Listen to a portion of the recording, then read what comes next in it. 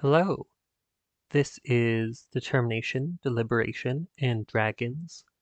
In this episode, I interviewed my friend Ali, who wrote some really interesting stuff on the topic of Orientalism and Star Wars. So, this episode, you'll hear him talk about his paper and his thoughts about the matter. He knows way more about Orientalism than I do, but as an avid Star Wars fan, I thought it would be fun to talk with him and hear what he has to say. Hope you enjoy.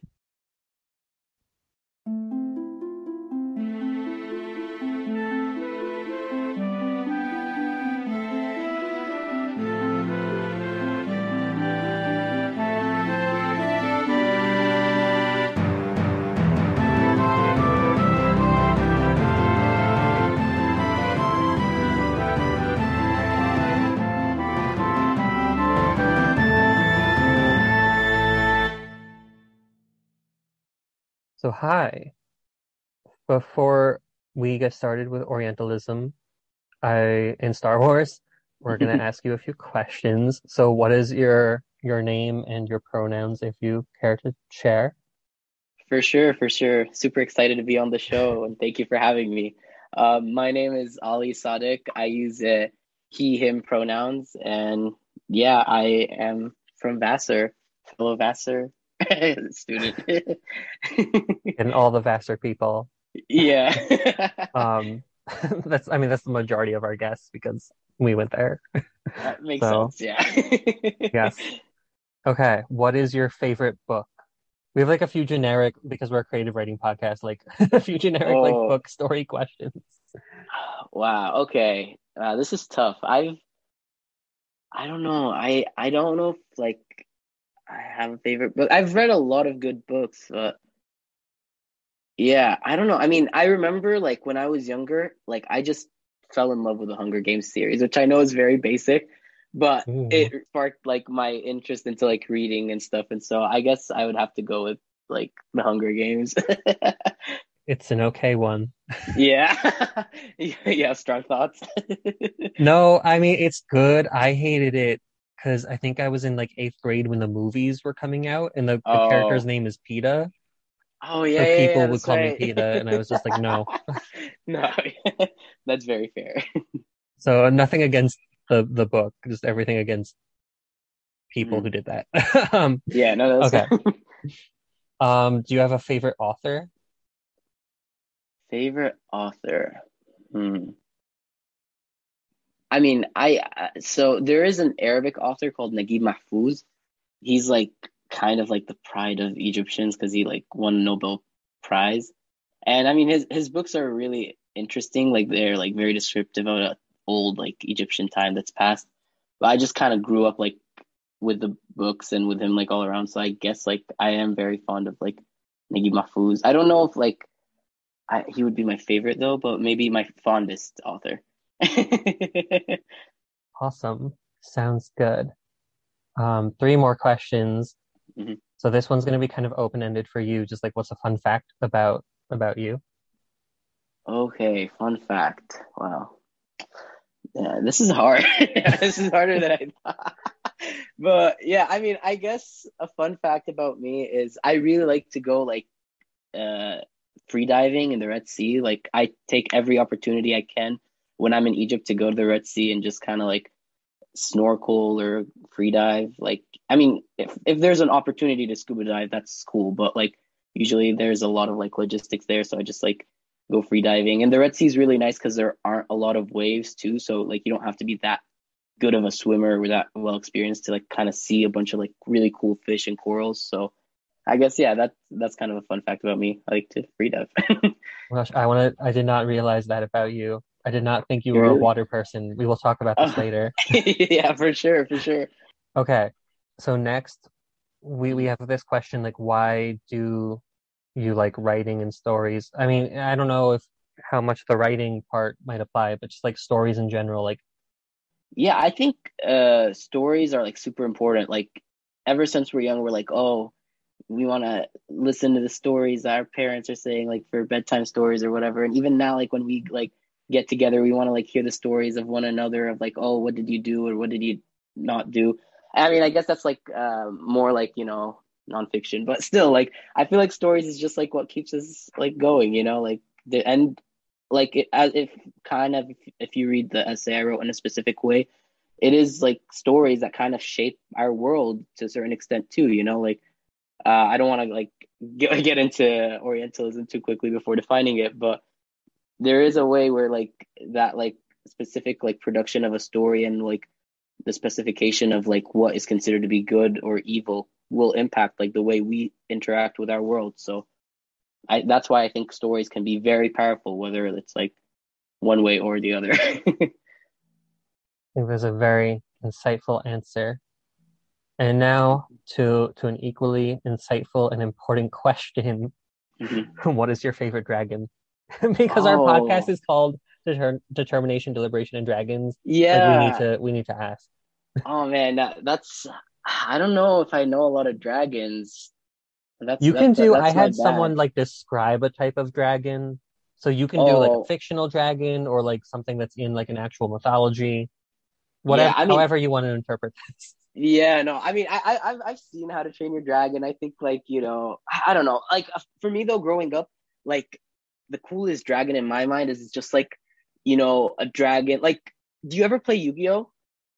Or you I'm heard about? aware of some of the, I don't know if I can name them, but like I know some of them. If you name them, I might remember. Yeah, I mean, like there's like Blue Eyes White Dragon and Red Eyes Black Dragon and those kind of dragons. I mean, I Yeah. was always a big fan of like Red Eyes, even though it's like Blue Eyes is supposed to be like the stronger card, the one that it's a stronger dragon that always like kind of wins. But I don't know. I guess I kind of just like rooting for the underdog, and so Red Eyes Black Dragon, it's not like as pretty as the Blue Eyes White Dragon, but it was still like super like it would always catch like the opponent off guard. So I guess that would be my favorite dragon. That's really cool. Yeah, those dragons, I think I have an idea of like what they look like, and I think they were really cool. Yeah. I need to double check though now. Yeah. Okay. But that was wonderful. Now that you have been successfully interrogated, we want to ask you about Star Wars and Orientalism. So basically, the reason why we're having Ali on this episode is because at Vassar we all do a freshman writing seminar course, and Ali was in a really cool class about Star Wars, and final paper was about how Star Wars, I guess, fits into a lot of like Orientalist types of tropes and stuff. I mean, he'll talk more about it. Is that accurate? Sort of. Yeah. So yeah, like the title of my essay is Galactic Orientalism. And I mean, it's funny because so I guess I should start with what Orientalism kind of is. So in this class, obviously it was really fun. We got to watch a lot of Star Wars movies, but we also read a lot of like theory by like people like Frantz Fanon, Albert Camus, and Edward Said, the author of this theory of Orientalism that I eventually used to write my essay. And so basically what he describes as Orientalism is this idea of an imaginary place called the Orient that is kind of based, but not really based on like what like European or basically like Europe's like interactions with the Middle East or what is considered the Orient from like Europe or like North America's perspective, kind of. I mean, eventually you could also expand that like definition to include East Asian too, and that there is actually instances of in which like Orientalism does play into like these tropes about East Asia in Star Wars too. But I coming from Egypt and the Middle East chose to like kind of focus on like what was more like familiar with me and like just like how like I saw like these like specific tropes or stereotypes being like reproduced within the medium of Star Wars. And it's something that Edward Said like outlines has been going on for quite some time, whether it's like in like even before movies, like it's like in 18th and 19th century paintings by European like artists, and like they're like showing a specific a depiction of like uh, Middle Eastern or culture, society that eventually gets being imported back into Europe, and so informs Europe's understanding of like this like culture as being in that specific way, which is usually not in the best of light, or even if it's not, even if it is considered like nice or whatever. Like we all know, like stereotypes are bad, whether they're positive or negative, and so they can be detrimental in like confining our understanding of who people are, how they interact in that specific way. So yeah. Yeah. So just so I'm trying to understand, Mhm. essentially, like, so the Middle East is a real place. It is a real Yeah. geographical place. It The is Orient is the way in which it is imagined through European lenses, essentially. perfectly explained in Okay. one sentence. Way better than I could. So, and the importance of like understanding what Orientalism is.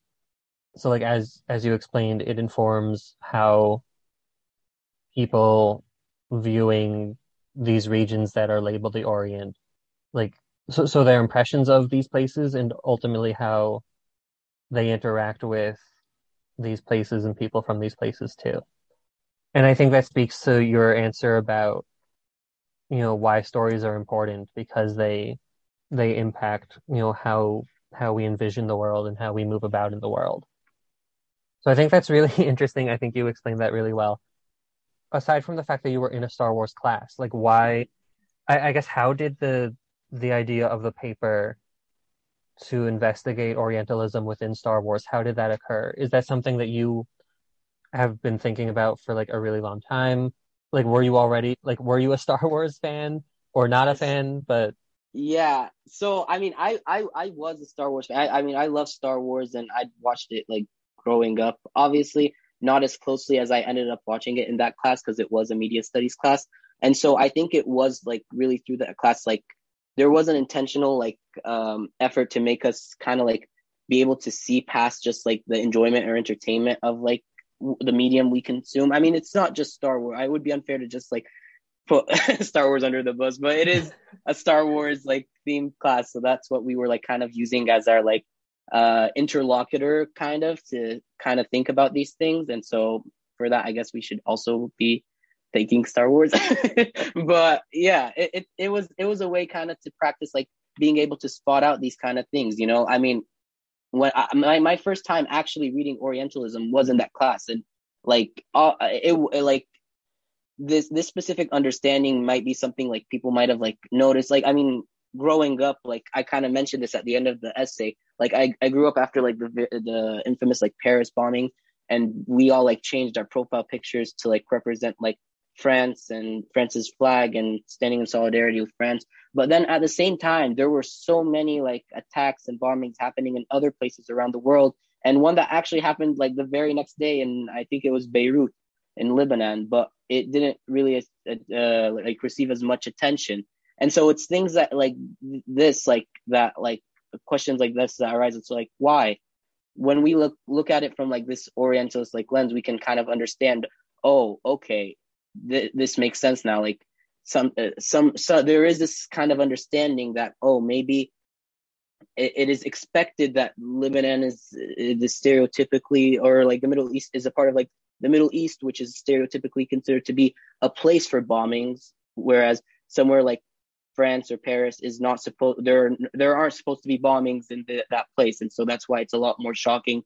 Which I mean, not to get too political, but also kind of like resonates with our current like time where we're kind of seeing what's happening in Ukraine and the difference in like the news and media kind of coverage of the war in Ukraine versus other wars that have been happening in other places across the world for a long time now, and how that subsequently like translates into how like refugees from these areas are treated as well, which has been like pretty sad. But unfortunately, it kind of just comes to like show how like these stories and these narratives that like are created around these actual places, even if it's in a fictional story or fictional story inspired by these places, affect our real world, you know?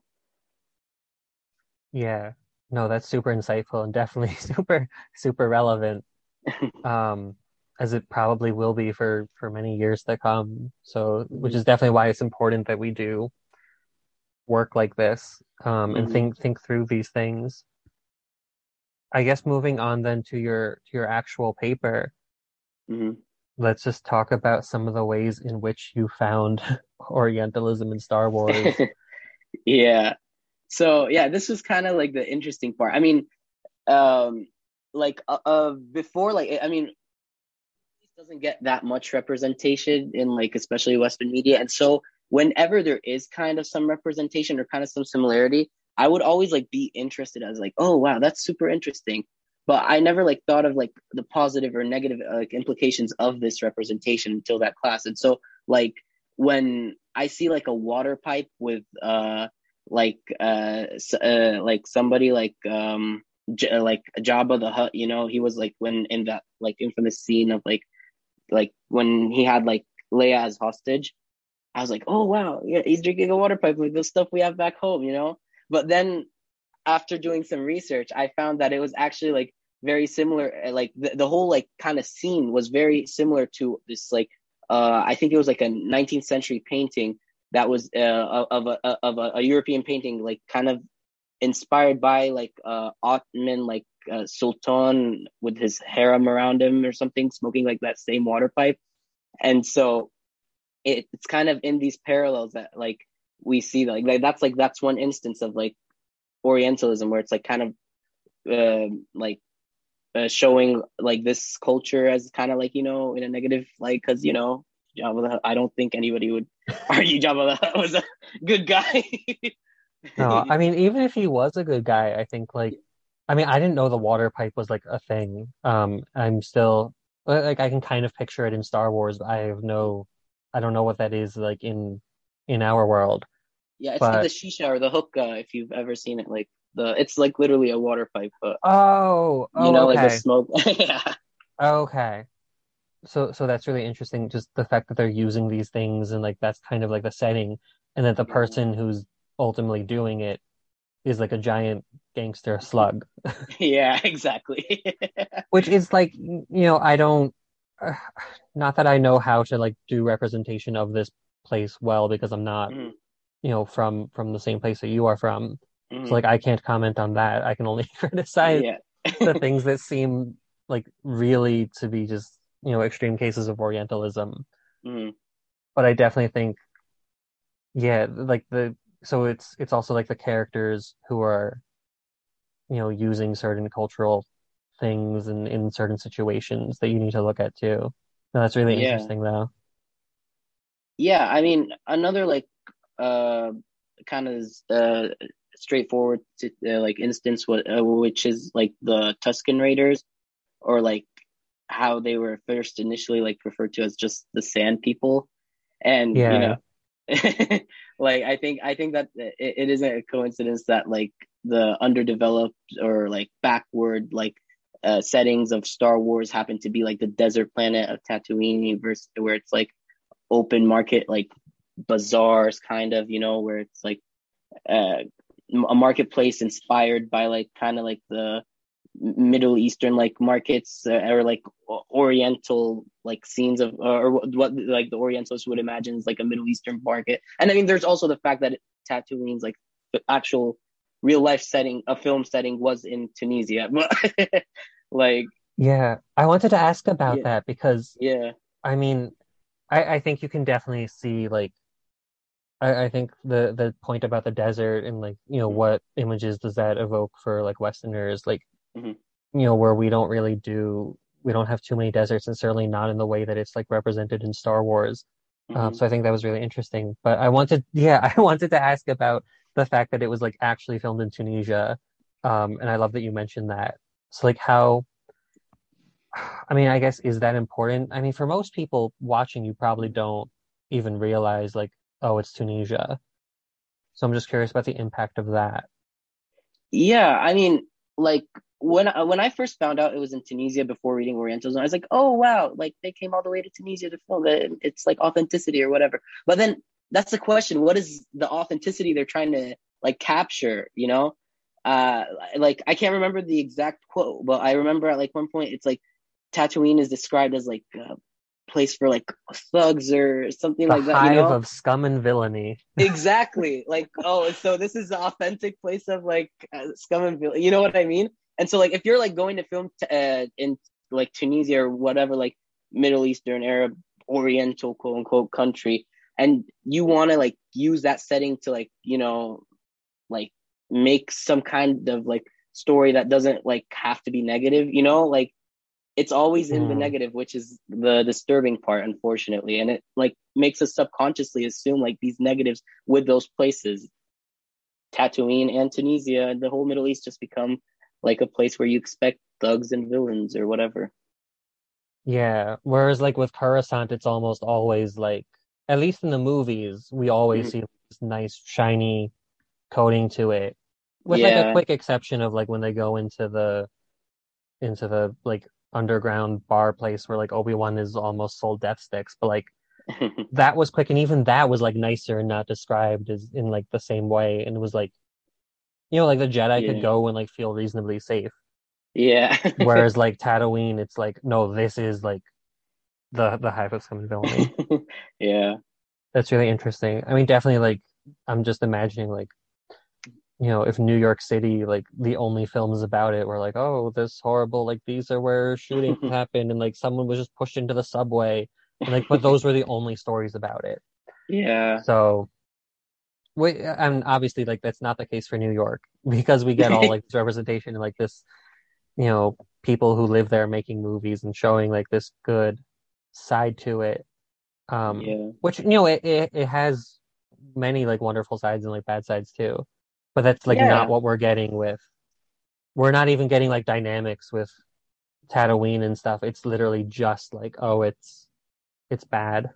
Yeah, and which is like the problem. Like, I mean, I also kind of mentioned this in like the essay, like to go back to the Tuscan Raiders, like if there was like some kind of like character development, even for or like not character development, but like like kind of backstory to why they're like going around like killing people, I guess they're kidnapping like Anakin's mom, and so it just like it reinforces this kind of like notion that, oh, these people are like just illogical, irrational, beastly people, and so like I mean I talk about this specifically also in the essay about like the instance where Anakin like ends up like taking revenge on like the Tuscan Raiders that like kidnap his mom, or I think they end up killing her too, yeah, by like Yeah, by like killing like I think the exact quote was like, yeah, I killed them all, even the women and children.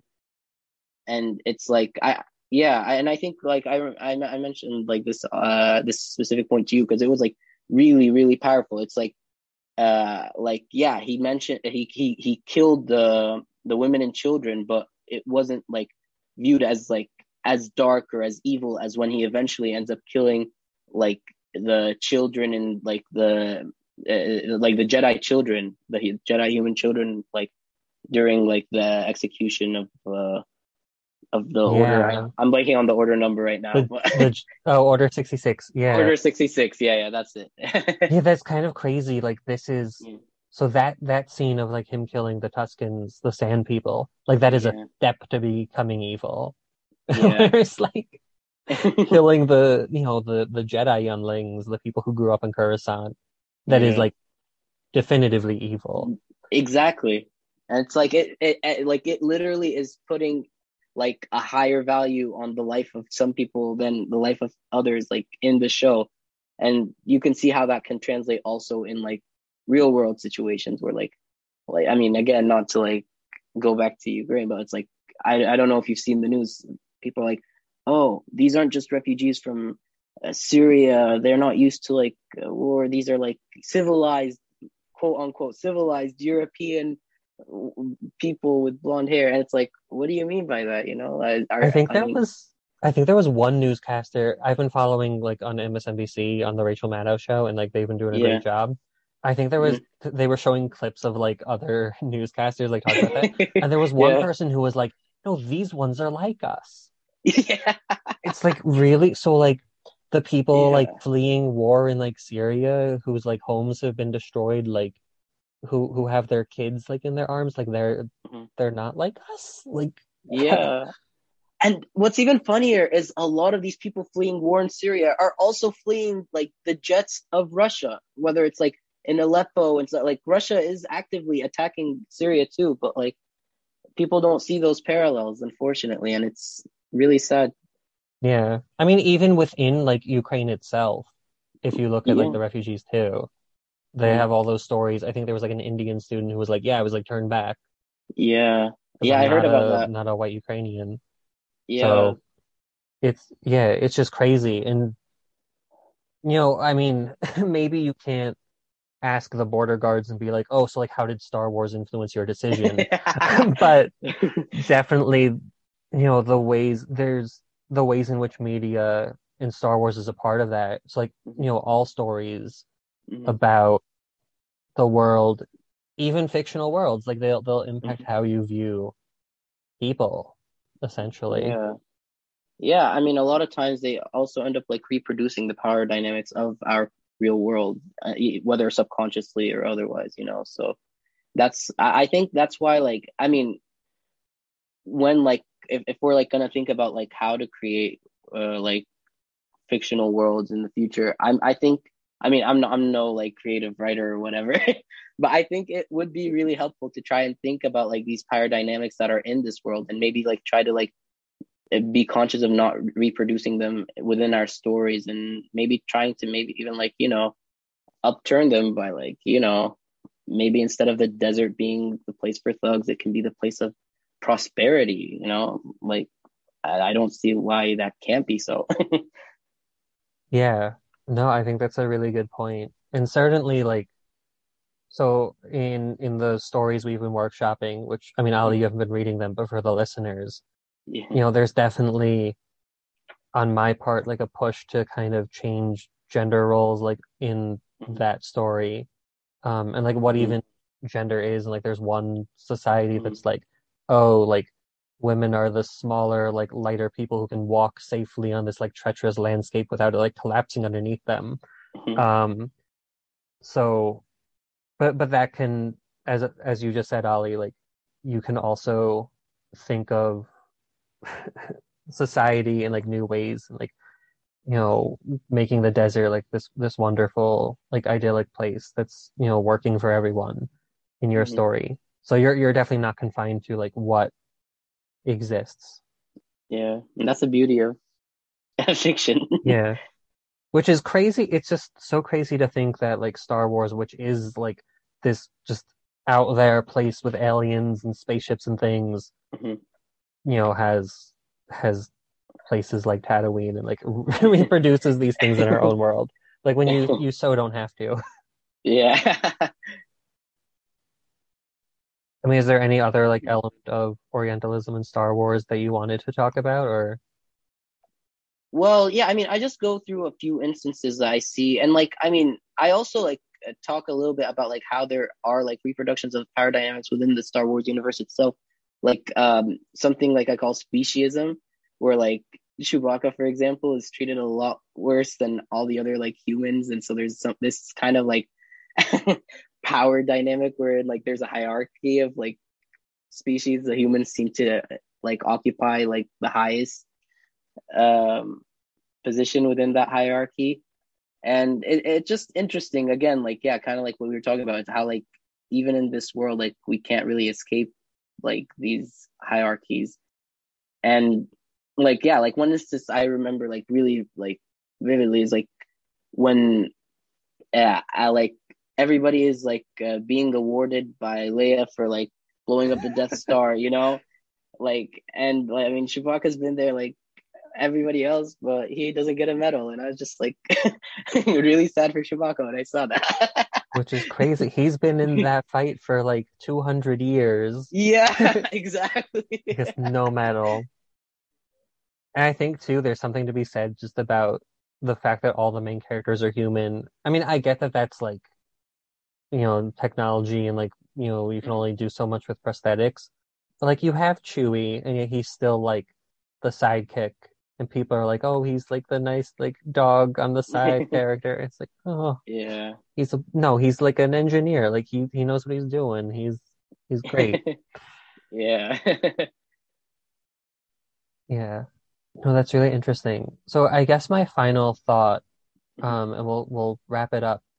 Hmm. When you're watching Star Wars, I mean, yes, like it's fun just to like watch and be entertained, but like, is Hmm. there anything that we should be watching out for, like as viewers? Like, is there a way to consume media, um, in a way that we're like more aware of some of these issues and being like more, more critically responsive to the media that we're consuming? Yeah, I mean that it is a hard. Like I told you, like before reading Orientalism, kind of like taking notice of this stuff. I didn't really think about it a lot, and I mean I don't know if, like that's like something that like and everybody can just do, but something I do kind of like think is important is to just kind of like always think about, well, how do I know what I know? Like just in general, like regardless of like, like watching this or otherwise, like, like, oh, if I know that or if I think I know that, for example, the desert is an inhospitable, like place or whatever.